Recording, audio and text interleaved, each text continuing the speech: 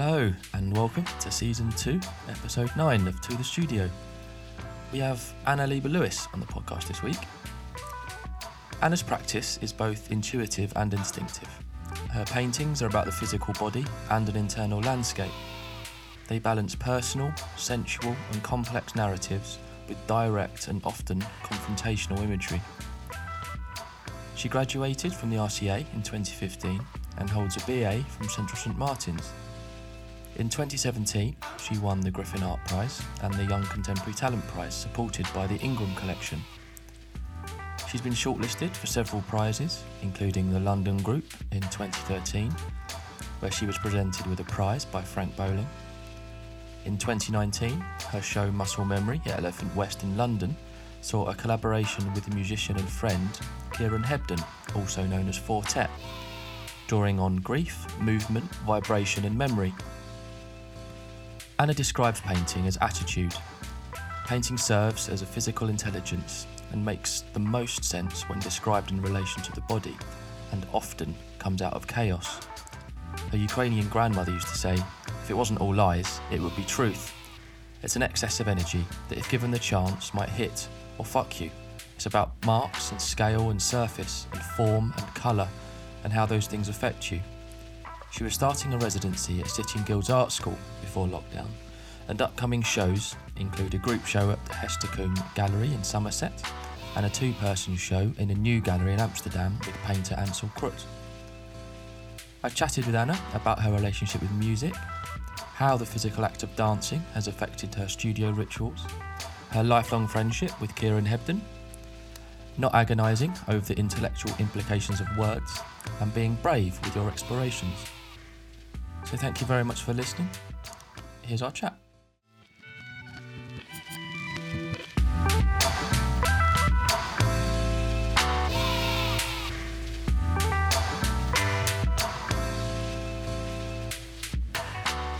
Hey Anna, how you doing? Hey, I'm good. How are you? I'm very well. Yeah, I'm very well, thank you. Thanks for agreeing to come on and have a chat. Thank you so much for inviting me. I'm really, really flattered. It's my pleasure. I know you've been a bit kind of up and down with illness recently. How are you getting on at the moment? How are you finding things? Oh, it's just boring. I've just had some kind of long-term health issues that flare up every now and then. But it's fine. You know, we're all in a bit of a weird space right now, aren't we, with the madness in the world. Yeah, I'm okay. I'm all right. Good.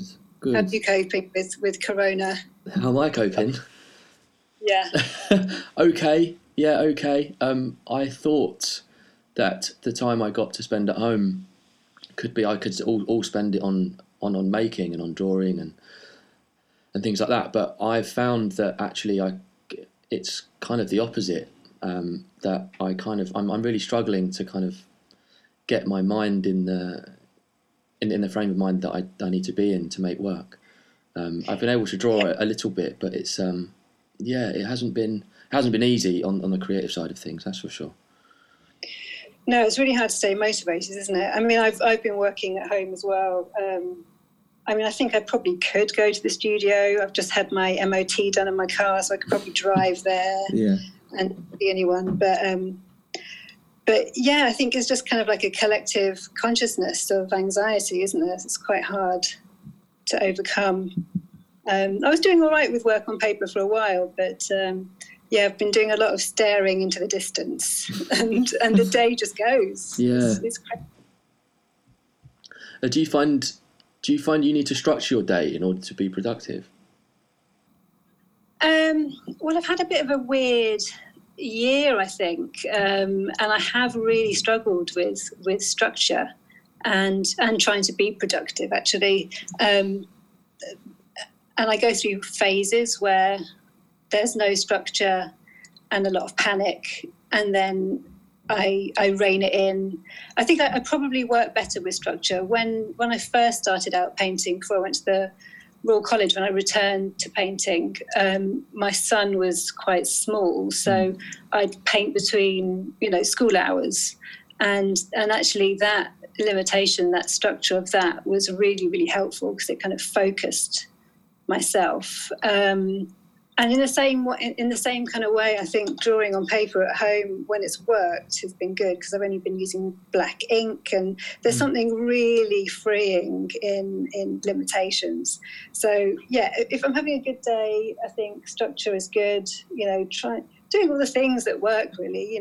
Doing a bit of exercise, trying to get up in the morning, trying to be in nature a bit. All of those things are true. They do work, but it's not always easy. I'm very good at self-sabotage. So have you always lived in London then?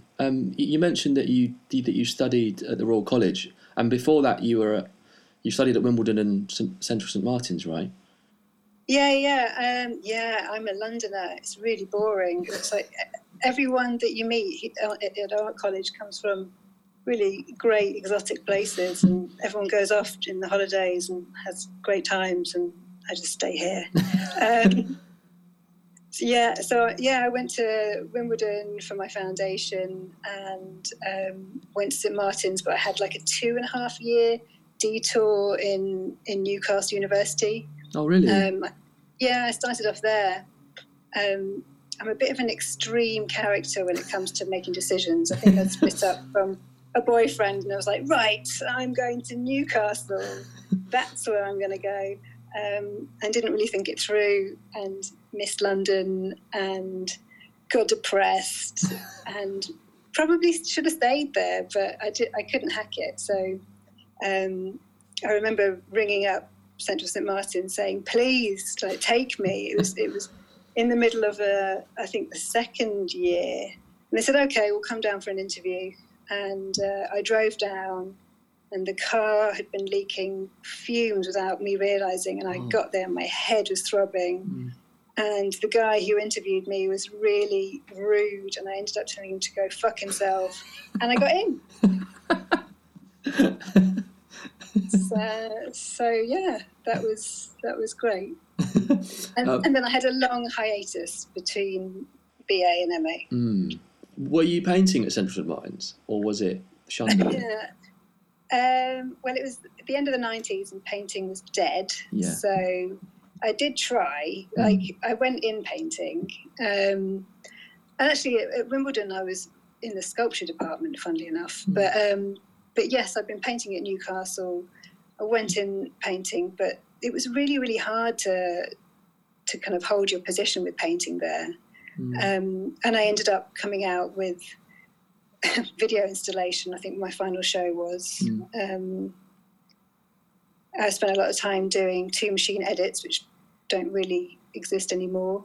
And I really wasn't kind of taking it too seriously when I was there. It was a funny time. There were lots of really great tutors, like Jeremy Della, but they were all, and Adam Trodzko, and they're all really inspiring, but I think they were really starting to,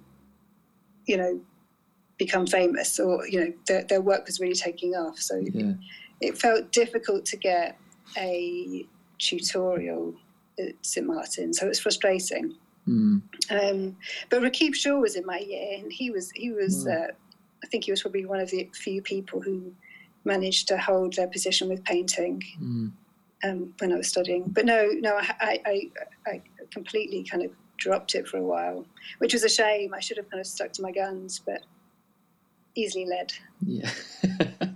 And then how long did you took quite a while to make the decision then to go study again at the Royal College. And I'm late to that. Yeah. What kind of fueled that decision?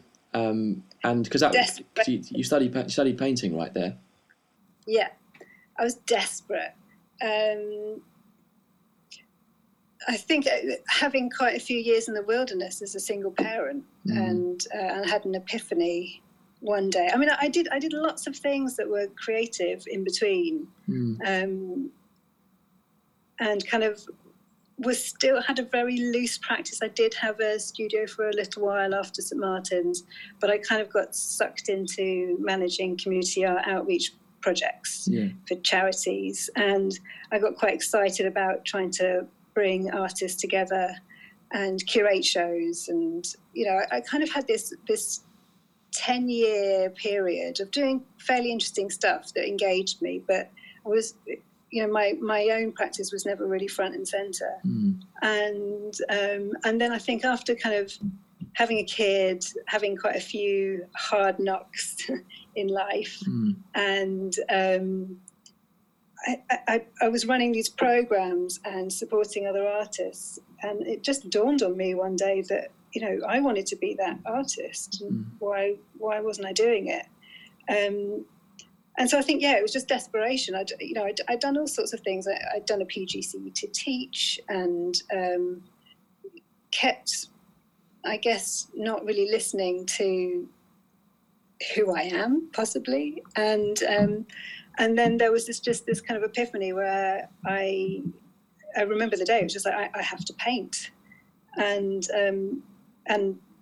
my parents actually gave me a room in their house to use as a studio. And I was working a really poxy job at the time, because I knew I was wanting to go towards being an artist in some way, but I knew if I continued with the full-time work, I just couldn't do it. So I think I was working as a teaching assistant, because I got the PGCE but decided I didn't want to teach. And then was working as a teaching assistant. I was, again, fairly in quite a low place. And once I started painting, I just couldn't stop. It was compulsive. So I think for about a year, I was just vomiting paintings. It was just, and again, I kind of got off on the restrictions. I got off on the fact that I was working in a small room, that had to keep fairly tidy. I decided on one sized canvas, so it was almost like A4 paper. And I was just churning out still lives that turned into weird things. And then applied to the Royal College, got in straight away, and got a full scholarship. So it was all like, whoa, okay, I'm doing this. So yeah, that's it in a nutshell. How was your experience there then? Did you continue to make the same work? Did it shift a lot when you were at the Royal College? It shifted a lot because of scale. I think when I got there, I was just so pleased to be there. I was so happy. It was just this huge emancipation. It just felt so freeing. It felt really, really comedy, because art school hadn't really changed, and there was still a lot of ego, and the tutors seemed so similar. So it just felt so comedy. It felt like going back in time. And I think the kind of combination of having to kind of be in the kind of juxtaposition of collecting my son at the school gates and talking to mums, and then going to the Royal College and chatting to awkward art students was just so deliciously brilliant. I loved it. And I think whilst I was there, someone was chucking away a large stretcher, so I nabbed it, having not really painted very big in the past. And that just really opened things up for me. I realised that actually painting for me is a very physical thing, and it became, I don't know, I started to really see the connection between painting and being in my body. I started to feel like painting was a bit like sex or something. It was very physical, and I enjoyed the shift in scale. But to be honest, I felt like I had a lot of catching up to do. I felt like I hadn't really been painting for long enough to really know what I was doing, and I just wanted to try things out. And for a while I took colour out, and I was only painting black on black, and then I put all the colour back in, and so I was just kind of messing around as much as possible. I was just so happy to play. So it was a great experience. I mean, I can imagine it being frustrating for lots of people. I think I did look at it with eyes, knowing if I wasn't here as an older person with a kid, and if I'd had to have been paying for it. So I think I would have had a different viewpoint, but actually it just felt brilliant. How was it for you? For me, it was one of the best things I've ever done, but also one of the hardest too. I think I got so much out of the people on the course and the tutors there, and my work shifted through so many different gears when I was there. It's taken me a bit of a while actually now to start to come to terms with what actually happened, I think. It was such a whirlwind when I was there. I found it really fast-paced, and I was comparing myself to a lot of other people, which wasn't particularly helpful, but I think it's hard not to when you're in that kind of incubated environment.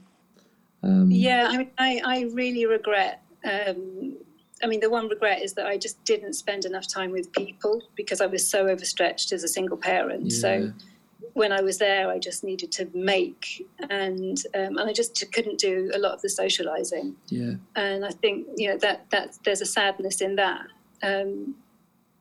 But yeah, I think you're right. I think it takes a really, really, really long time to process things. Yeah. When did you leave? What was the year? Me? I'm going to get it wrong. I think it was 2018. 2018 was the year I left. So two years ago. It might have been 17. That's bad. But yeah, it hasn't been too long. It hasn't been too long, really. Still, it's only a few years. Yeah. Well, it doesn't feel too long for me either. It's 15. But yeah, it goes fast. Time is fast. Yeah, so much so. Has your work and has it continued the same trajectory since the Royal College, would you say? Well, like I said before, I think I react to things. I was looking at the male body a lot when I was there, and then as soon as I left, I flipped it and was looking at the female body. And then I'd had a reaction to that. I think each body of work is never really conscious, but I think having looked back on it, there's the body of work that carries on from there is always a bit of a reaction rather than a continuation. I think the dream is, I'd love to end up and be Agnes Martin. I'd love to have a trajectory that feels, centered. But I have quite a short attention span, and also I'm keen to keep challenging myself in different ways. So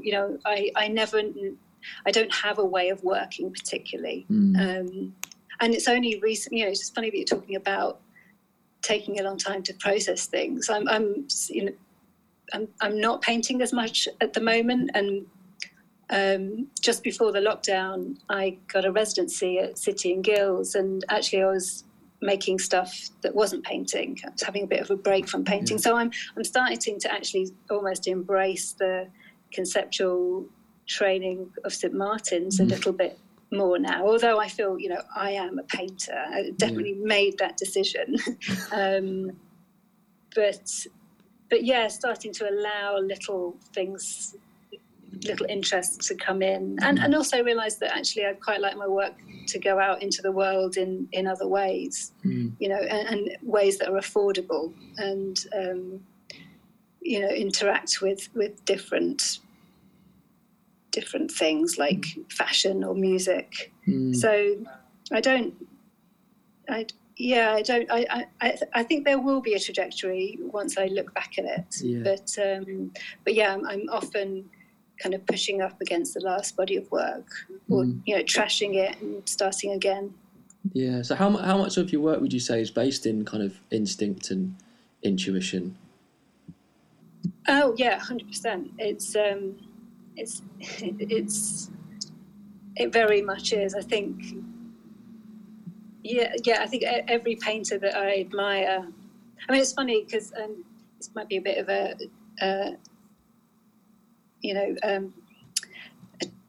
can't think of the word. A detour. Detour, that's the word. I think talking about art is hard.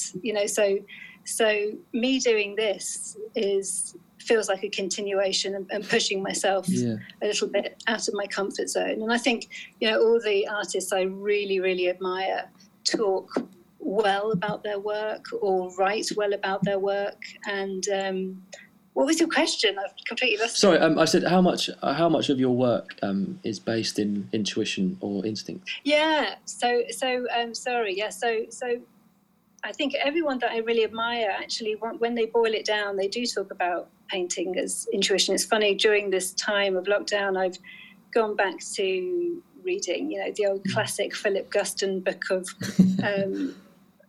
writing, and he just talks about it so well, and there's no pretense, in the same way as Mary Heilman might do. Or I've just bought Carol Durham's latest book on writing, and it's just so brilliant when you come across other painters who can articulate that intuitive side of working. And so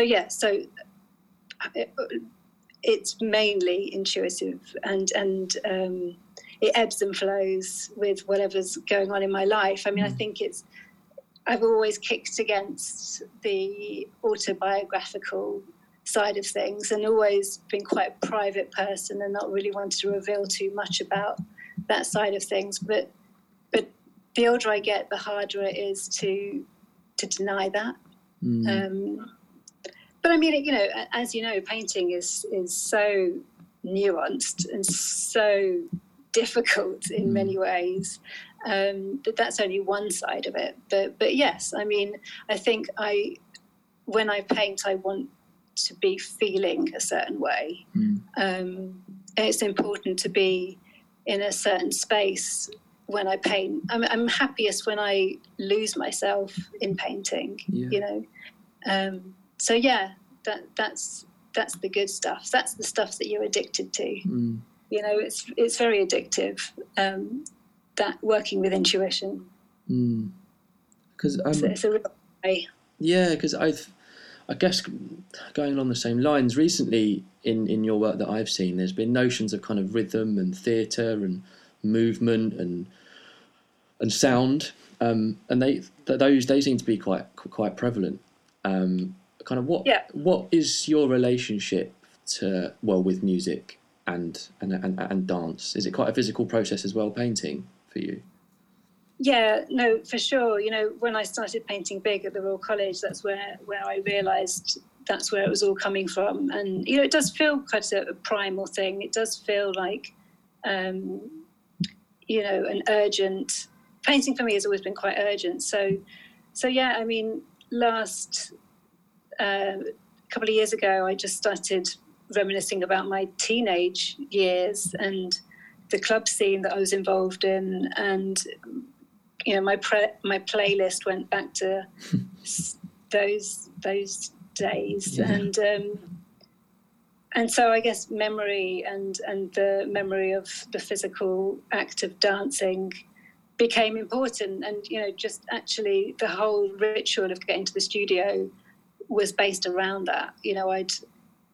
I was definitely working quite well at that time. I was working towards a show, so I had a focus, and getting up and putting the tunes on in the car as I drove to the studio was part of the ritual of making. And then once I got there, you know what it's like, putting on your painting outfit and stepping into that space was so much easier with music. Because I think before then I'd been very driven by writers. I'd been reading a lot of Bret Easton Ellis, again, which I'd read in my teenage years. So that was, I guess I was just stuck. I feel like I'd almost had a stunted development, that I needed to revisit that area at that time in my life. And physically moving was very important. Rhythm, repetition, all of that. And it was nice because I did a show with a friend of mine who's a musician, and there was a nice rhythm to that as well, where we'd be in touch with each other, and he'd send me music and I'd send him an image. So does that answer it? Yeah, no, that's a great answer, because I was going to ask you about that show too, Muscle Memory, wasn't it, at Elephant West? Yeah. I think it's probably be good to talk a bit about that. I know it was about a year ago, but could you talk about kind of that show a little bit and how it was working collaboratively towards a show? Yeah, I mean, it's funny though. You say it takes a long time to work things through. I think I'm still kind of reeling from that because it came at such a difficult time in my life. We'd set the show up. It was an idea that I'd had, because music was coming into my work so much more. I'd been talking to my friend Kieran, aka Fortet, and we were talking about our teenage years because we used to hang out together a lot as teenagers, and it just came naturally out of a conversation. It just so happened that Elephant West was putting their program together, and I'd recently won the Griffin Art Prize, and there was a connection between Elephant and Griffin Gallery. So it all happened very organically. So it was a very weird time because we'd got the green light on that, and it was very exciting. Me and Kieran had a particular vision, and it was going to be, quite a decadent experience. It was, it was going to be much more hedonistic than it turned out to be, because Kieran's father died and then my dad died a few months later, and it was a really, really heavy time. Wow, so tough. So yeah, I think I'm still recovering from it, really. I still almost don't quite know how to talk about it. It all made itself. It was a very out of body experience, making the work for that show. And I wouldn't recommend making a show whilst you're caring for your dad who's dying of cancer. It's really not ideal conditions, and so kind of difficult to edit, because I was working up to the wire, because the time frame was reduced because of what I was going through. So yeah. Maybe one day I'll be able to look back at that, but it's been a weird year since then, because I think I talked about reacting against the body of work that came before. I mean, this stuff, thank God, quite a lot of it went out into the world after the show, but I found it really difficult. I'd started developing, I guess, a language with some of the forms that were in the paintings, but I just couldn't continue with it. I couldn't look at the work afterwards, and it was very difficult to carry on painting because it all had quite a heavy connotation. I found it quite difficult to get back into the studio after that. So yeah, tricky. Yeah. Is working collaboratively something that you'd like to do again, do you think? Yeah, definitely. I mean, a real positive that came out of that show was working with the Ballet Boys, who did performances during that show, and I found that to be really enriching. And I've been chatting to a fashion designer recently about wearable paintings. I'm really keen for the work to kind of have legs and go out into the world in different ways. And I think, yeah, I mean, I guess, I'm 5 years out of the RCA, and I think the longer that you work as a painter, the more you have to deal with isolation. And I think I really got off on it for a while. I really, really enjoyed the space of the studio and almost going through the pain barrier of isolation. I don't know if you feel that sometimes. I mean, I think that's why it's such a challenge to talk about work sometimes, because you can not be seeing anyone I can definitely not see anyone for weeks on end. And then I remember once having a meeting with the curator thinking, fuck, I can't remember how to talk, because you've gone down this painting wormhole. But so yeah, collaboration. I can get very excited about that idea. I mean, it was such a relief to get into City and Guilds and start using their workshops. I was working just before, it was so frustrating, just before we all locked down. I just got into the glass workshop there. And the print workshop, and it just felt like such a relief to be around other creatives and bounce off different materials. So yeah. Because one of the many things that I thought that show did was that it kind of asked an audience to readdress their relationship they might have tied to visual artwork and to music, and maybe what the possibilities that collaboration can give you, and maybe as a result of that, breaking down those, some supposed rules that we might have of how we should conduct ourselves within a gallery space, and how we might be able to engage with artwork in a physical sense. Would you agree with that? No, totally. I mean, I think it was leaning to try to push that a little bit more when we first started developing the exhibition. But yeah, with death in the mix, it became much more quiet. But absolutely, yeah. I mean, it was also a difficult space for a painting show. I mean, I actually looked at Elephant West as a bit of a project space, and it took the pressure off me a little bit. I think I'm really interested in just trying things out and putting them out in the world and seeing what happens.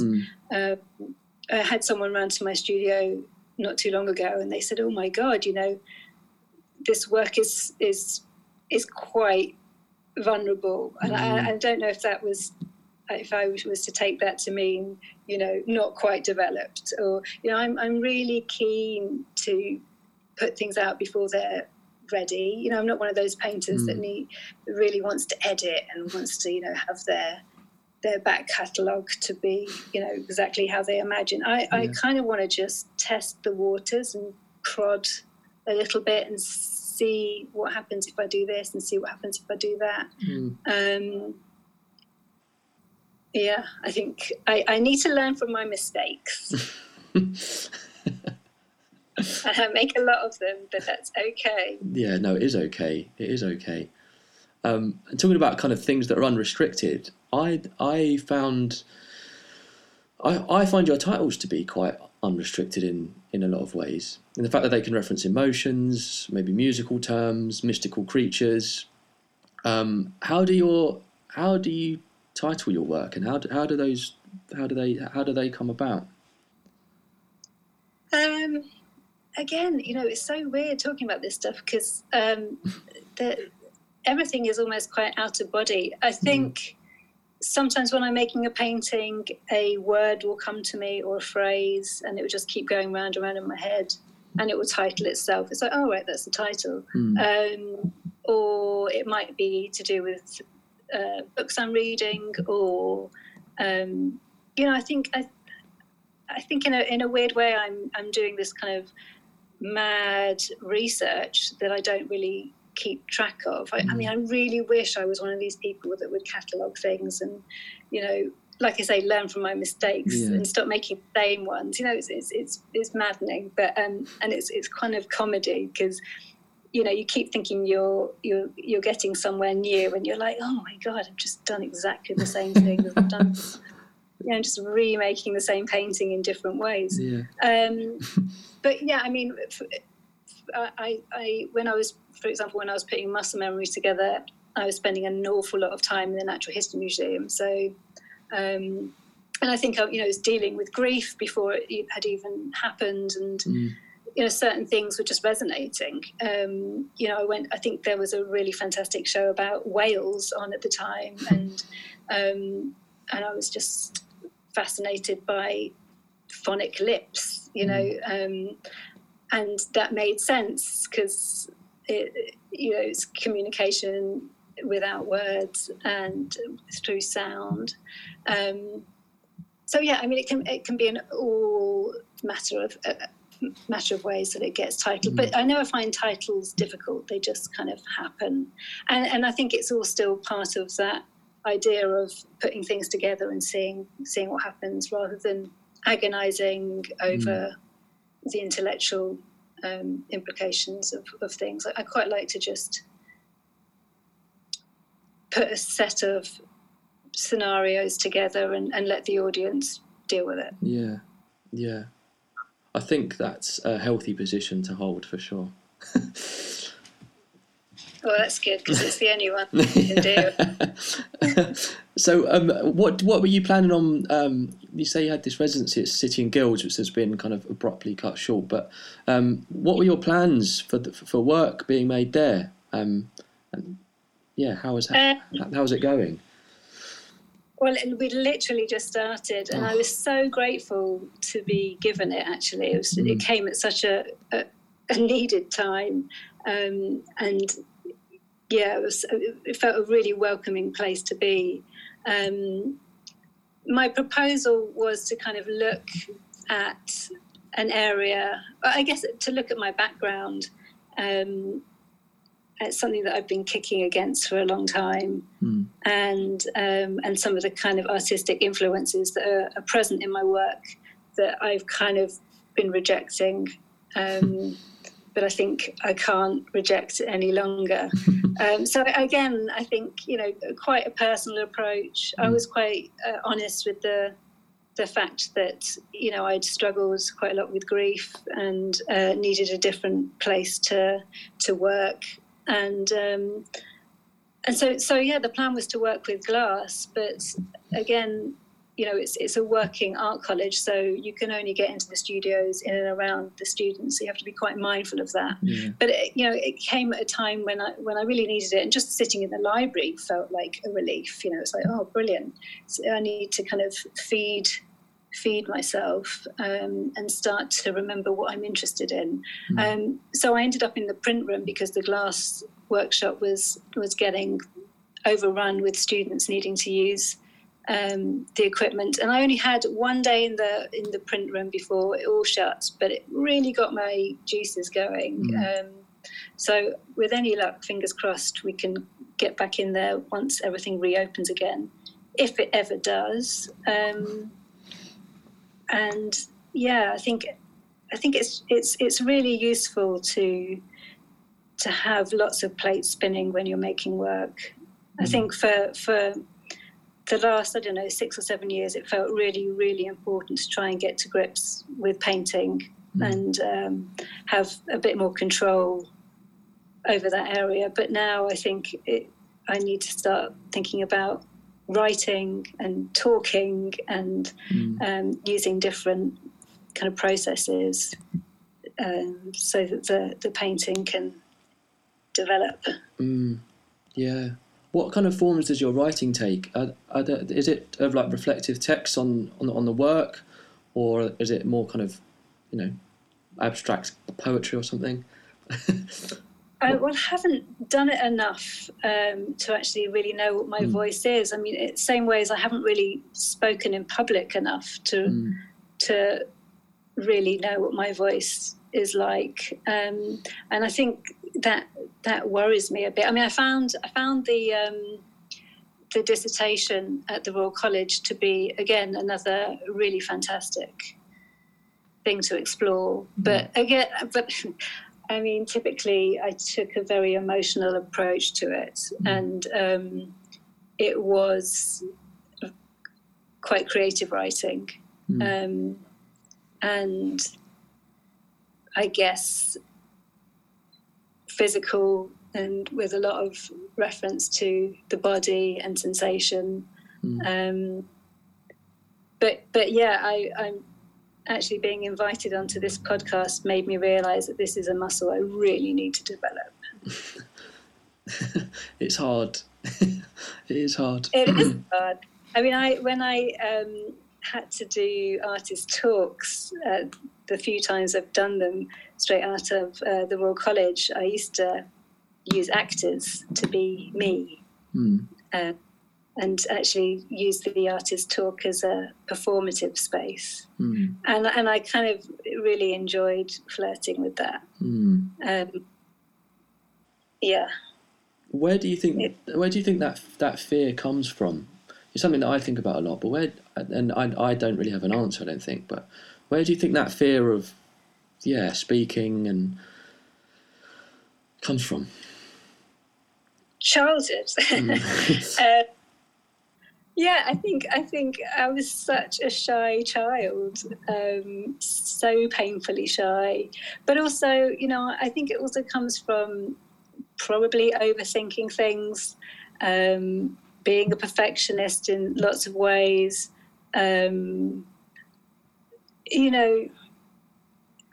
Once you've said something and it's recorded or written down, it's too solid. Like, I want to be able to shapeshift and change my mind. And although recently I've been thinking that actually you don't really know what you think until you speak it. And I think I've actually spent way too long being on my own, as a single parent, but also as a painter. It's like coronavirus, lockdown, no problem. I've been doing this for a long time. But actually, it's it feels like a weak spot. It feels like if I need to know what I'm thinking, I need to speak it. But I think it's just something that's a hangover from childhood, and nobody wants to be judged, do they? No, it's horrible. I think Royal College, I really felt for the younger people on the course, because it's really, really tricky to be in that seminar room and speaking out. Yeah, you've got to let go of the ego, haven't you? It's really important. Yeah, true, and it's a lesson, I think, in like being held accountable as well for everything, for everything that you make and everything that you say. It's quite a daunting prospect, I think, when you're faced with that for the first time. Yeah. Well, I think we're kind of nearing the end of our chat, Anna, unfortunately. There we go. And as you may or may not know, towards the end, I ask all of our guests 2 questions. So if you're ready, the first question is, if you could swap seats with me and kind of visit any artist or person in history, who might you like to visit, and what would you want to ask them? Yeah, I knew these were coming. They're hard even when you know they're coming. Because I probably overthink everything, and I think there's so many people that you'd like to meet but would probably be disappointed by. So you have to think, who would I like to hang out with? Who would be fun? There's a list of those kind of people, but at the moment, I think, I don't know, it's hard. I'd like to be I was excited about the idea of going into an art college again at City and Guilds. So I was thinking maybe it'd be nice just to have a few days in the Bauhaus or Black Mountain College. But then, it also would be quite nice to talk to someone who's operating today. And I've always been really, really drawn to American artists like Chris Martin and Mary Harmon and Catherine Bradford and Carol Durham. I'm such a fan of his. I think he's such a fantastic painter and thinker and writer. So maybe him, maybe Carol Durham. But I'd like to get to America. Everything seems so much more possible and fun and light. I need to get out of London. Yeah, have you ever been there? To America? Yeah, have you ever been to America? Yeah. Only New York. I'd love to get to the West Coast. I've not been able to do many residencies because I've got a teenager and always feel really like I can't leave him. But I guess I've only got a couple of years left, and then I'm heading to America, guys. Oh, well. Well, this could be your opportunity to put out feelers for a studio swap, maybe, for a few months. Oh, I'd love that. But it looks like we're all in lockdown forever and Oh, ever. I know. I know. It won't be forever. It won't be forever. And the second question I ask everyone is, has there been a piece of advice or something that someone said to you that has kind of carried through with you in your practice, in your work, or in your life? Yeah. At the Royal College, one of the tutors said, stop making things difficult for yourself. Why don't you make a drawing that you can work from rather than thrashing it out on the canvas? And that was good advice. But I never do approach paintings in the same way. Sometimes it just doesn't work working from a drawing, does it? You just don't have the energy. But sometimes it does work. But at least that opened up me, thinking of doing that, of approaching painting in different ways, and keep a nice, tidy palette. That's really good. Not all painters do that, yeah, and very that's okay. guilty. But I like a nice, clean palette. What about, I don't know, all the kind of bumper sticker motivational stuff, like just do it and have fun. You've got to have some fun, haven't you? It's I think thing, but you have to remind yourself to enjoy it. Yeah. Are there ways that you remind yourself to do that? Do you get bogged down by making art much? Yeah. Does it get too serious? Don't you? Yeah, all the time. Oh my God. All the time. I'm like totally Dr. Strangelove, like arm wrestling myself. Yeah. It's but that's part of it, isn't it? You need to feel all the feelings. Like I have the best time on my own feeling all the feelings. I can be dancing and crying in the studio at the same time. It's all a bit much. And lastly, is there anything that you'd like to plug or let anyone know about, or if you've got anything coming up after lockdown? After lockdown forever and ever. What have I got coming up? So the residency. There was meant to be a group show that's gone quite quiet because of all of this at Hester Coombs in Taunton. I had a residency in the summer that was organised by Jo from the Ingram Collection. She's been amazingly supportive, so plug her.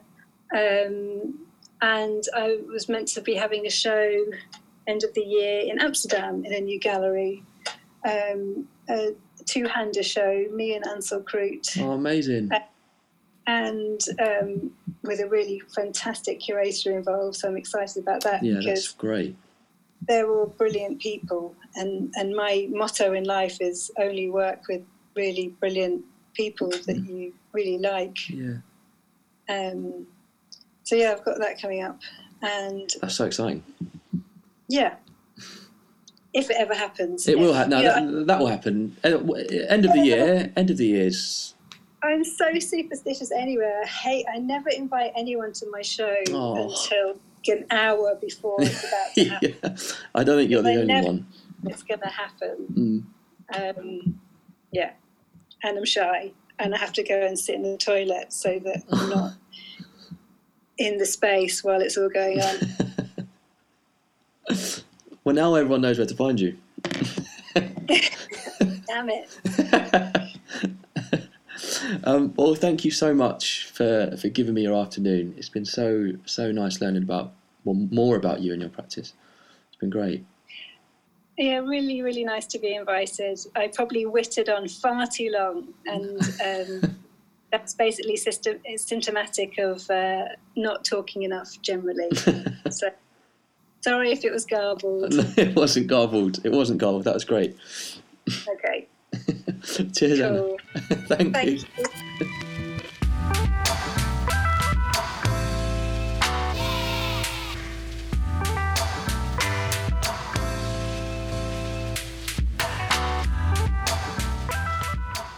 Well, thank you very much for listening. Please find more information about what was discussed in the podcast in the notes section. And if you like what you heard and would like to keep up to date with new episodes, then please subscribe or follow us depending on which listening platform you use.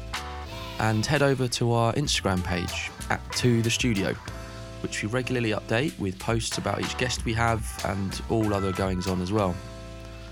To The Studio is produced by the audio wizard and all-round great guy that is Theo Bird, and I would thoroughly recommend getting in touch with him for all your audio needs. On Instagram, he is Birdperson. Bird is spelled B-Y-R-D, person.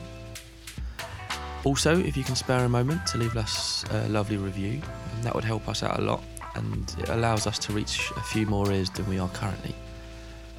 And lastly, if you've got any suggestions or opinions you wish to share with us, then please feel free to do so on any of our social media platforms or send us over an email. Our details are again in the notes section of each episode of the podcast. Well, thanks very much again for listening, and we'll see you next time.